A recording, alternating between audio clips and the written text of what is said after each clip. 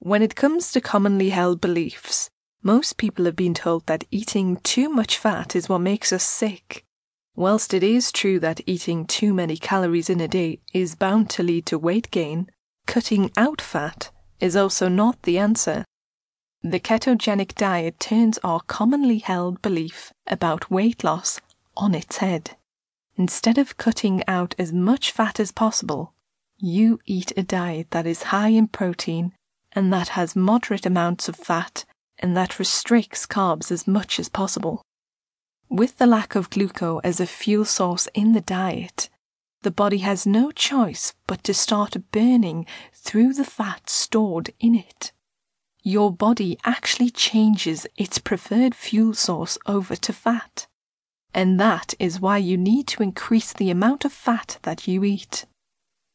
The benefits of a ketogenic diet is that you will not feel hungry or deprived in any way, and you will be able to lose weight easily. Once the initial adjustment period is over, you will find that you have a lot more energy and a greater ability to focus. We are not going to go into the actual diet in full in this book, but we do provide you with recipes that are all keto-friendly. Good luck!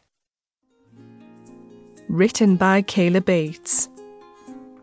Narrated by Samantha V. Hutton.